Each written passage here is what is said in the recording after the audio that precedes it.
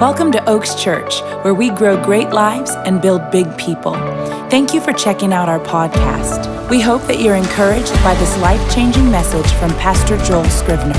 For more information, visit us online at oakschurch.com or follow us on social media at Oaks Church, Texas. Well, this message, Tell Me More, is originally the idea was that we would basically anything you would possibly want to know, any questions you would want to ask about relationships, whether it was parenting or marriage or friendships or mentors or all that type of thing. And as we got into this marriage segment, the Lord has been speaking to me very strongly. In these last 7 or 8 months that we have existed as Oaks Church, the number one thing that I've seen is marriages under significant attack. All different churches go through different things. All different churches have different situations going on inside of them. The number one thing that I have personally experienced watching as a pastor, looking over a congregation, is that marriages are under attack inside of this church. The enemy wants to destroy your home. He wants to rip your household apart. It's his original agenda, and I'll show you that in Scripture. I'll explain that to you. Today, we're going to talk about intimacy in marriage. The title of this is Marriage God's Way. I mentioned last week that we were going to talk about sex. I told you if you have small children, put them in children's church. If you have teenagers, make sure they're here. I have a 10-year-old that's in service, and I'm not going to say anything that she couldn't hear. Jennifer and I are very open with our children. We don't lie to them about where babies come from. It's not a stork. Okay? It's important that you tell your children the truth. Our rule is if they're old enough to ask, they're old enough to hear the truth in an appropriate way. That's our rule. So we're going to talk about things, okay? But I got to tell you, this is a topic that is risky. And it makes me a little nervous. And it may make you nervous. It may make you nervous to even hear the word sex in church. See? But I'm going to do something a little different. See, I was a youth pastor for 12 years. And as a youth pastor, sex is the number one thing you talk about. Because it's the number one thing kids are thinking about, right? And so, it's a really easy message. As a youth pastor, it's just one message. Don't do it.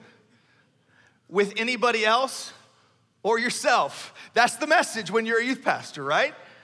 Just don't do it. It's not time yet. Wait. Keep the kitchen closed. The Bible says don't ignite the fire of passion before it's time. We'll walk through this. We literally had a sexual wheel of fortune. And we would pull kids up on stage and spin the wheel of fortune. Congratulations, you got chlamydia. Come on down. You're going to burn an itch and can't go to the bathroom for weeks. This is going to be wonderful. We did that kind of stuff in youth ministry. Congratulations, you're pregnant with twins. You're no longer going to that Ivy League school. Your whole life is put on hold and you won't sleep for 3 years. It's a little different in marriage. A lot at stake. Guys, there's a whole lot at stake. There's a whole lot at stake in your marriage. It's not just about you. It's not just about your happiness. It's about a legacy. It's about the work of God in your life. There's a lot at stake. I've battled for this message today. And the Lord spoke to me. I had a whole message planned. Yesterday morning, the Lord spoke to me, and it was so profound in my journal. I spent all day yesterday recreating and rewriting the message for you today. I'm not going to give you my opinions.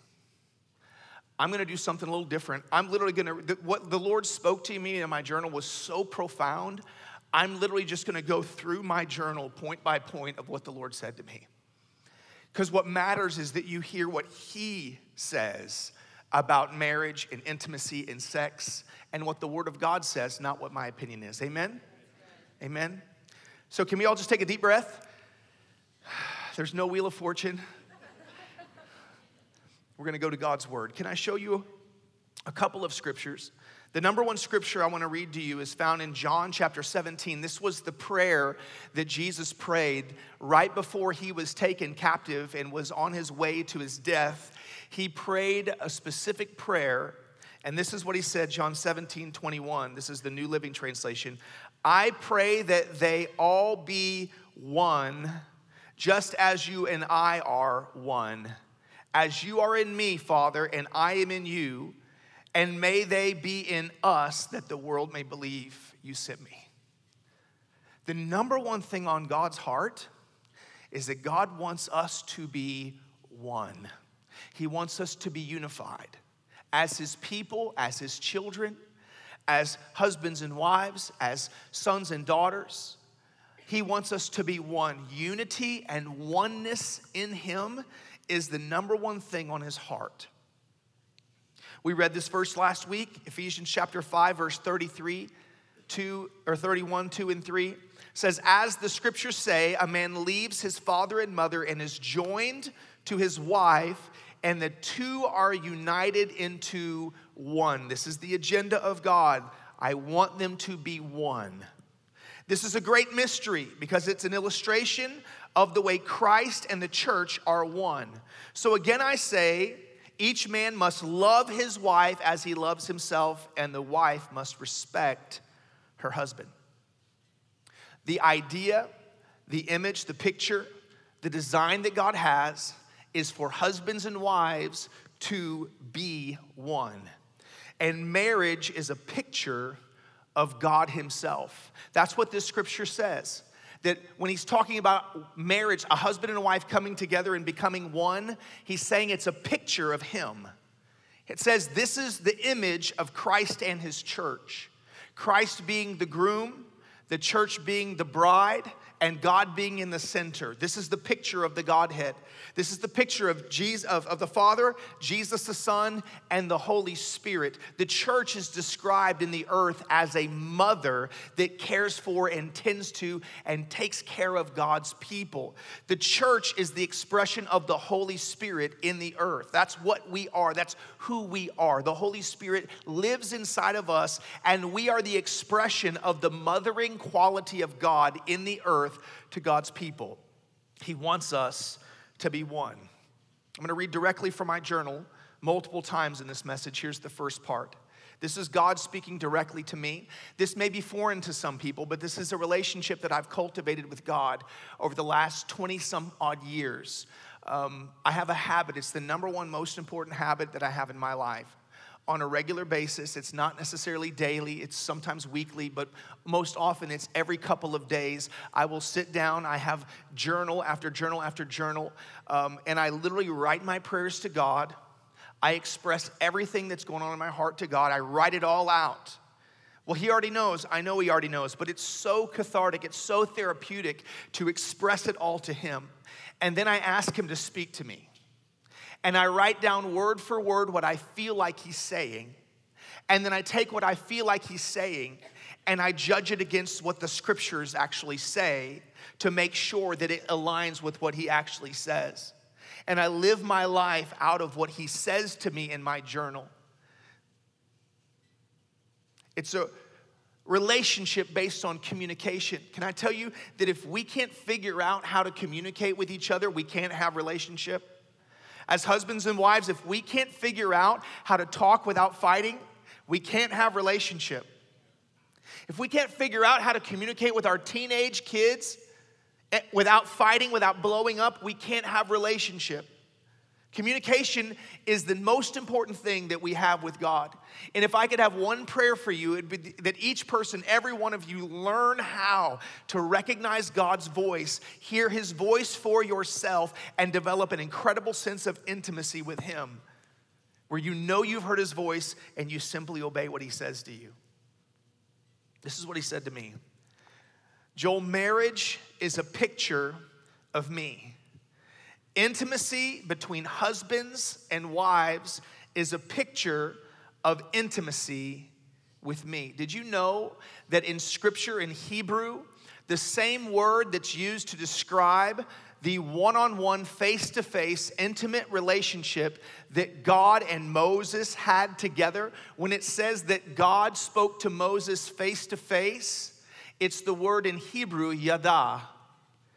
When it describes marriage in Scripture and how a husband knows his wife intimately, it's the same word, yada. The relationship, this is awkward for some, But the picture of intimacy in marriage, to be able to know someone on the most intimate level, that's how God wants you to know him. It's not supposed to be weird. But it feels that way at times because of the culture that we live in and things that we've been taught. This is what he goes on to say to me. God says, I love romance. I created it. I love pursuit, pleasure, and for my children to be one. One is my goal for mankind. One is my goal for marriage. And then he spoke this to me. Becoming one is a process. Yes, when you get married, you become one in God's eyes. He sees you as one. But a husband and a wife coming together and becoming one is a process. It takes time. We have to embrace the process. The best person that you have in your life to make you a better person is typically your spouse. And sometimes sparks fly because iron sharpens iron is what the Bible says. As one friend sharpens the countenance of their friend. And real conversations have to happen inside of a marriage so that iron can sharpen iron. And it's part of becoming one. Now, I recognize that there are a lot of single people in here. Great, you need to learn about this stuff. I know there are a lot of people in here, and I have a funny story of a pastor that was in his 80s, and he would walk up to, he would just walk up and hug just anybody. And I heard him on a number of times walk up, and he would be praying for somebody. He would give them a big hug, and he would say, "It's okay, honey, I'm 80. All I can do is hug." Essentially, I'm not a threat to you. I'm past all of that, and that doesn't happen anymore, right? There are seasons of life. There are seasons of marriage. Everybody has something to learn from this. Oftentimes, the message that God speaks inside of a church, if you're doing this thing right, guys, if we're all doing this thing right, and I hear this all the time, people will come and say, "Oh my gosh, your message was exactly what God was saying to me this week." That's when you know you're doing it right. When it aligns with your own personal journey. If you don't have your own personal journey that you're walking through on a daily basis with God, if you're not creating daily disciplines with your relationship with Him, prayer time, being in the Word of God, listening to worship music, if you're not doing that type of thing, then every time you come in, you may be like, "Oh my God, I've never heard of that before." And there may be times that you feel that way still. But if we're really doing this intimacy thing with God right, you're going to hear on a regular basis things that absolutely go, "Yes, that's what the Lord's speaking to me already." Becoming one is a process. Our marriage ministry here is literally called Becoming One. And we want to help people walk through the process. The next thing the Lord said to me is simply this. He said, "Sex belongs to me. Sex belongs to God." Watch this in my journal. "Sex is mine. It is an amazing gift I gave my children. A gift to make the bond of marriage more passionate, hot, intimate, and powerful than any other way. In the garden, I took them apart and commanded them to join back together." Have you ever thought about that? Mankind was in one body. Adam was in one body. Male and female was in one body. Masculine and feminine inside of one body initially. God made man in His own image. All of God, you understand this, right? God is one. There's not three gods. It's not the Father is God and Jesus is God and the Holy Spirit is God. No, they're all one. It's one God, all one God. But there's expressions of who He is that He releases in different ways because all of Him is in one, and He originally made all of mankind into one physical body.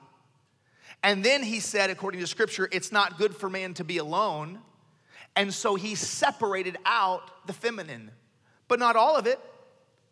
Portion of it. Every man, it's important that men, you are in touch with your feminine side so that you can have something in common with your spouse.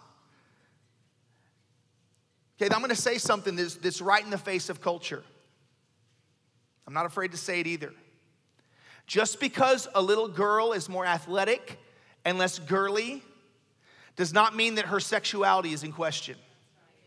Just because a little boy is more artsy or musical and not as rough and tumble doesn't mean his sexuality is in question. It's a disgusting and a cruel agenda of the enemy to try to label a child sexually when they haven't even reached an age of having any comprehension of sexuality. The only reason I knew about sexuality as a child was because I was molested at 6.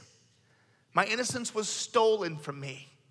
So I have a different experience than other people because I had to battle and fight as a child for my sexual identity because of what a male had done to me. I had to fight for who God said I was. It was a battle. Children aren't supposed to know about that. They're not supposed to think about that. They're not supposed to feel any of that. There's an age of innocence that God has designed for children. And it's a wicked, wicked thing to begin to put labels on children because of different personality traits. And what happens, and as a youth pastor for 12 years, I watched this. A kid who absolutely wasn't, but because of what everyone called him, because of what the label everyone put on her, she began to question who she was, and she believed the opinions of culture over the opinion of God.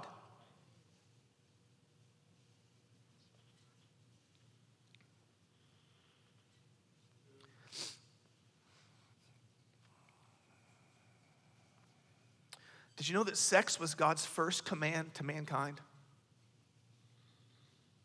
The first command God ever gave mankind. Genesis 1, verse 27. So God created human beings in his own image. In the image of God, he created them. Male and female, he created them. Then God blessed them and said, be fruitful and multiply and fill the earth and govern it. The very first thing God did, he put them in the garden. Genesis chapter 2, verse 24 and 5 says, this explains why a man leaves his father and mother and is joined together with his wife, and the two are united into one. Now the man and his wife were both naked, but they felt no shame. God put the perfect specimens in the garden, naked and unashamed, and gave them one command: get busy. His number one command. See, we live in a world where the devil has tried to convince all of us that he owns sex.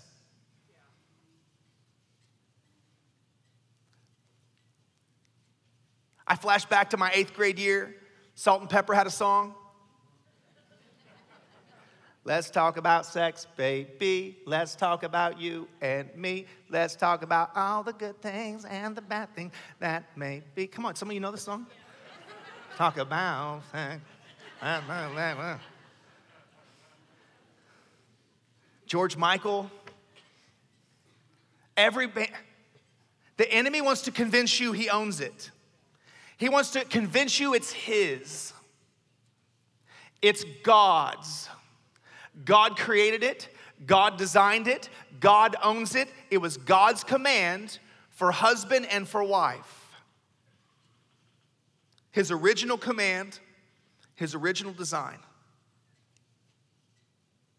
Watch this. This is 1 Corinthians 7, verse 3, 4, and 5. The husband should fulfill his marital duty to his wife.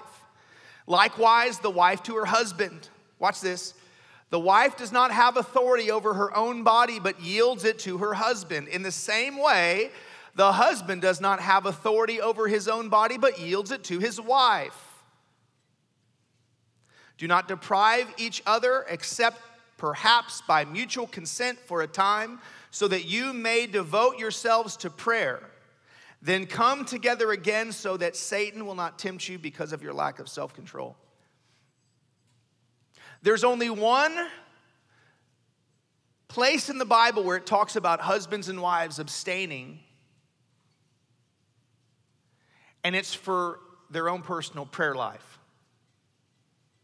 I got to tell you, I've done a lot of marriage counseling in my years.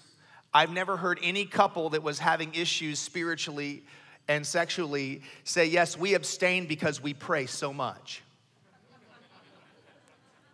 I've never heard any wife say, yeah, I don't want to fulfill my duty. This scripture literally says, your body does not belong to you. Both goes both ways. You can look at your spouse, you can say, all this is yours. And you're welcome. Doesn't belong to you. Your body's not your own. That's what the verse actually says. Your body is not your own. It goes both ways. And this sexual tension and issues and whatever, every relationship's different. Every person has a different appetites. Every person has a different amount or a different frequency or whatever. I had a young man come to me. He was struggling in his marriage. He was in his early 20s. And they were fighting. I said, what are you fighting about? He said, sex. I said, I get it. I said, just what? It's not enough? He goes, oh my God, no, she's driving me crazy. It's every day, all day, 3 times a day. I can't keep up. She's driving me nuts. I said, look, I really want you to stop talking right now and don't tell any other man you're having this issue because they'll punch you in the mouth. He married someone that had a serious dysfunction, major dysfunction. It destroyed their marriage. So everyone's different. Relationships are different, guys. We've got to figure out how to come together and to be unified and to have harmony and to recognize that my role, my job as a husband is to fulfill my wife, and her job as a wife is to fulfill her husband. If we can both learn how to be selfless, if we can all learn how to be selfless and not be about ourselves, we can have really great marriages. But it's when we're selfish, when it's what we want. It goes both ways, guys. If you have 2 selfless people who are trying their best to fulfill each other's needs, they won't have anything to fight about. But it's self-seeking, it's selfishness that's the problem. That's what the Lord said to me next. He said, be one in intimacy, be fruitful and multiply, have beautiful, wonderful sexual unity and create life like I do. Sex is mine, it's not dirty, sinful, or wrong. Watch, inside of the container that I built for it. Marriage is the container for sex. Number one way to ruin a dating relationship with someone you really love and care about is go ahead and have sex with them before you get married. It's the best way to destroy your relationship. You wanna know why? Because your dating relationship is not a container that can handle the heat of that sexual relationship. It would be like me having a glass or a metal container up here next to a plastic or styrofoam container and pour boiling water into both of them. One container is made to handle the intense heat, and the other can only handle mild levels of heat. Boiling heat, hot flame, will destroy plastic or styrofoam. See, there's a major problem. This culture, we have a highly sexualized culture. Kids think it's okay. Oh, we'll just move in together. We're not gonna have sex, we're just gonna move in together. Idiots. They're just dumb. I'm sorry, they're just dumb. That's like, God, don't worry, I'm not gonna start a fire. I'm just gonna pour gasoline in a circle around my kitchen and start throwing matches in the air. It's just dumb. And we have a culture that wants to act married before they get married. And so the result is marriage is on a massive decline. People aren't getting married. Why would they? They just act married. And then they destroy relationship after relationship after relationship. And finally, when they come to a place of being ready to make a commitment, they're so broken and fractured that they hobble along and limp through marriage because they're a fraction of who they used to be. Sex outside of marriage is the number one thing warned against inside of the Bible. It literally says, how can you take flaming coals and put them in your lap without getting burned? It says that the difference between, and listen, Scripture says that all sins are equal in the eyes of God. This is true. All sin is sin is sin. But then it goes on to describe that sexual sin is different than any other type of sin because it's a sin against your own physical body. You bring a curse upon your own physical body. I'm just giving you the Bible. Just telling you what the Bible says. God says marriage is the container for sex. He went on to say this, marriage is holy. Sex inside of marriage is holy, beautiful, wonderful, and sacred. Sex is a gift. It's mine, God says. I own it. I created it. It's the symbol of the picture I desire with my children, ultimate intimacy. Now, I'm not saying that you should see your relationship with God as this actual sexual. It's not about that. It's about the intimacy and the closeness. Now, for all you young folk in here, all of your parents want you to one day, when you're married, have a wonderful, incredible, beautiful, godly, fantastic, exciting sexual relationship with your spouse. Inside of marriage, sex is amazing. It's incredible when two people love each other, they're committed to each other, they're gonna spend the rest of their lives each other, and they 100% give themselves to each other because they love God and they love each other. But the idea that you're gonna give yourself away to get love is a lie. The idea that if you can just get this, that it makes you more valuable, it's a lie. Commit your life to God, fall in love with God, allow God to show you your partner for life, and then align yourself with that partner for life, and then celebrate and have a whole lot of fun inside of the container that God designed for sex to be inside of marriage. It's a beautiful thing. I've seen people that had horrific marriages and somehow they stayed married just because they found a way to be united sexually. And they were so good and so compatible in that way, they worked through lots of other issues.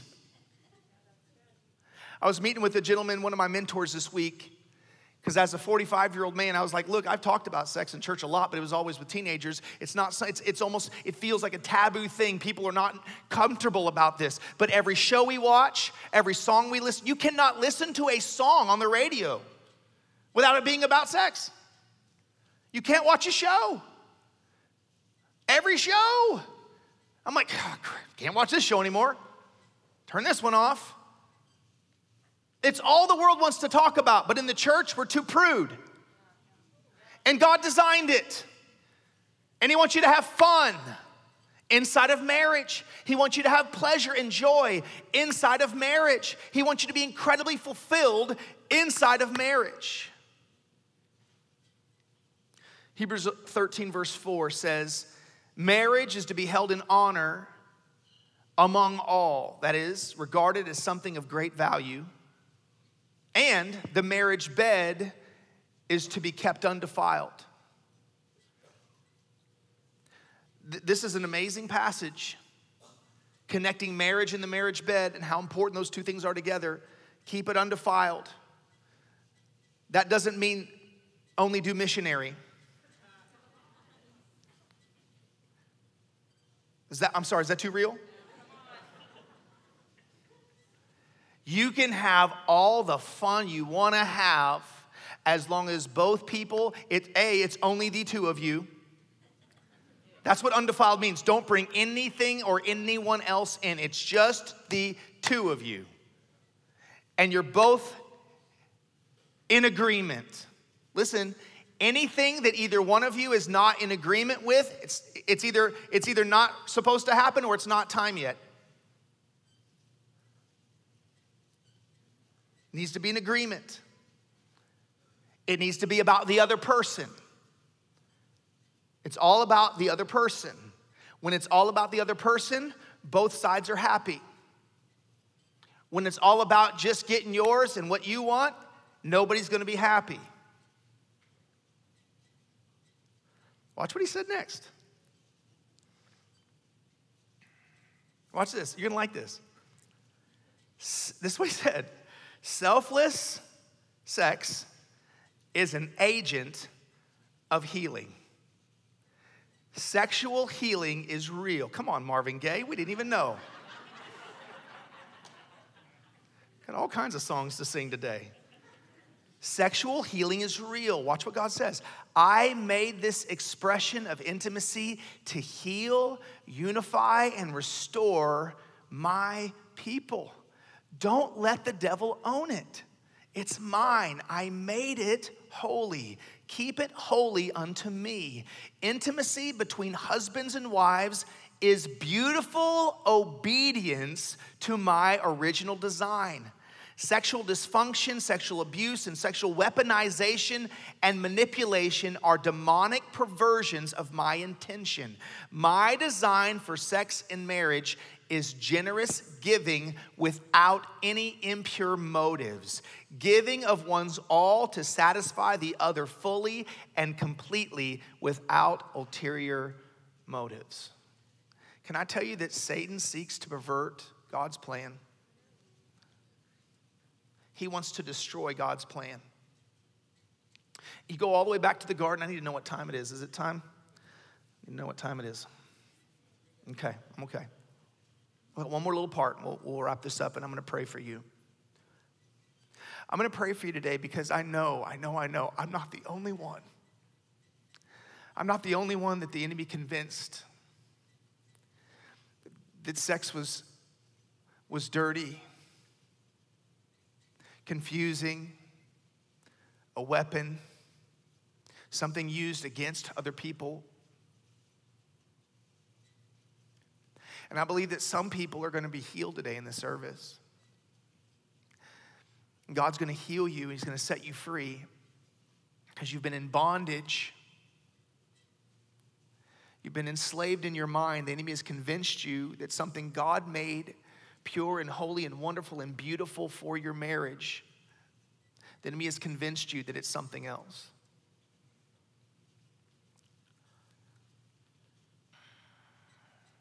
Genesis chapter 3, I'm walking you literally through their whole original creation story. It says, now the serpent was more cunning than any other beast of the field which the Lord God had made. And he said to the woman, has God indeed said, you shall not eat of every tree of the garden? The woman said to the serpent, we may eat of the fruit of the trees of the garden, but of the fruit of the tree which is in the midst of the garden, he said, you shall not eat of it. Watch this, nor shall you touch it lest you die. God never said that part. The original fall of mankind, the problem inside of the marriage of mankind, there was a communication problem between Adam and Eve. And the communication problem between Adam and Eve allowed the devil to slip in. Either Adam didn't do a good enough job communicating, or Eve wasn't listening. She added to the message herself. We don't really know. What we know is that Adam wasn't protecting his wife from the devil. And she got tricked. And she ate of the fruit. And then she convinced her husband to try it too. And he ate of it. And their eyes were open. And they lost their innocence. And all of a sudden they realized they were naked. And they were ashamed. The original plot of the enemy was to bring shame and guilt into the marriage to ruin their intimacy. God made them naked and unashamed, gave them one command: make me some babies and have a good time doing it. And the enemy's mission was to bring shame, guilt, division, separation, disunity. He wants to destroy your marriage. And weaponized sexuality is one of the number one ways he does it. If he can convince you that it's his, he can destroy your relationship, destroy your marriage. We hope this message has blessed your life. And if it has, we want to invite you to sow into what God is doing here at Oaks Church. It's as simple as going to oakschurch.com and clicking the Give button. On behalf of Oaks Church, thanks again for listening and have a great week.